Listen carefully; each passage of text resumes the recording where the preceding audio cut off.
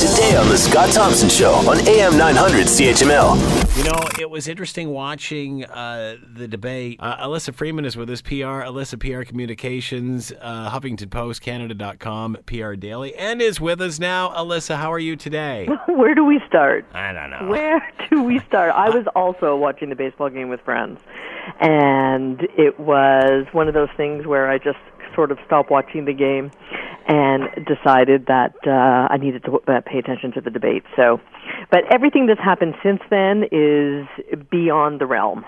So let's go back to the stuff on the bus and what happened with Billy Bush. And by the way, is his career over now too? You know what's mind-boggling to me, Scott, is that a guy who is a broadcaster has lost his job because of the remarks that he said against women, and there is still a man running for president of the United States. Where, explain to me the logic in that. So and again, excuse me if I'm ignorant on all of the tape because we only really seem to hear the Donald Trump part. What part did Billy Bush say that was... I think, what the problem was is this. Number one, he was complicit. Yeah.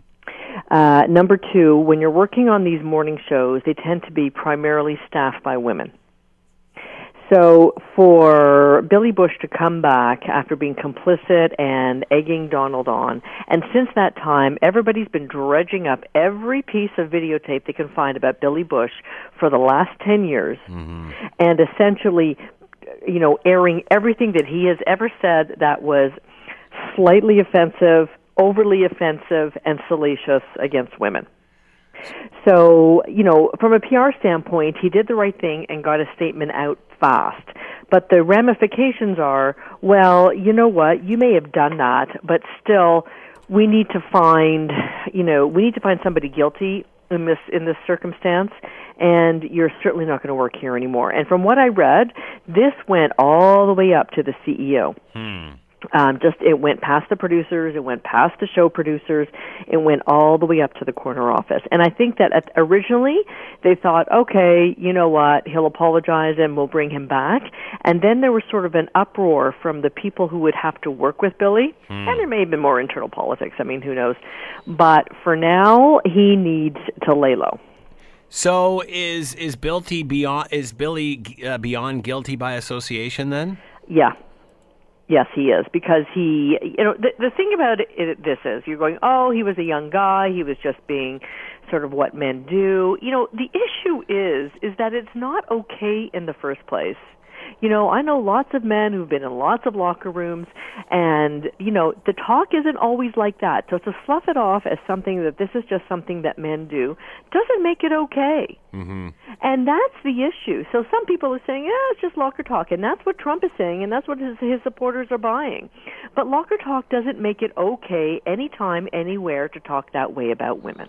So that being said, it does seem ironic that Billy's out of a gig, but Trump isn't. Well, very ironic. And, so it was interesting. I was watching The Daily Show with Trevor Noah last night, and he had a segment, and, I encourage your listeners, if they can get onto YouTube and watch it, it's called Scumbag Millionaire.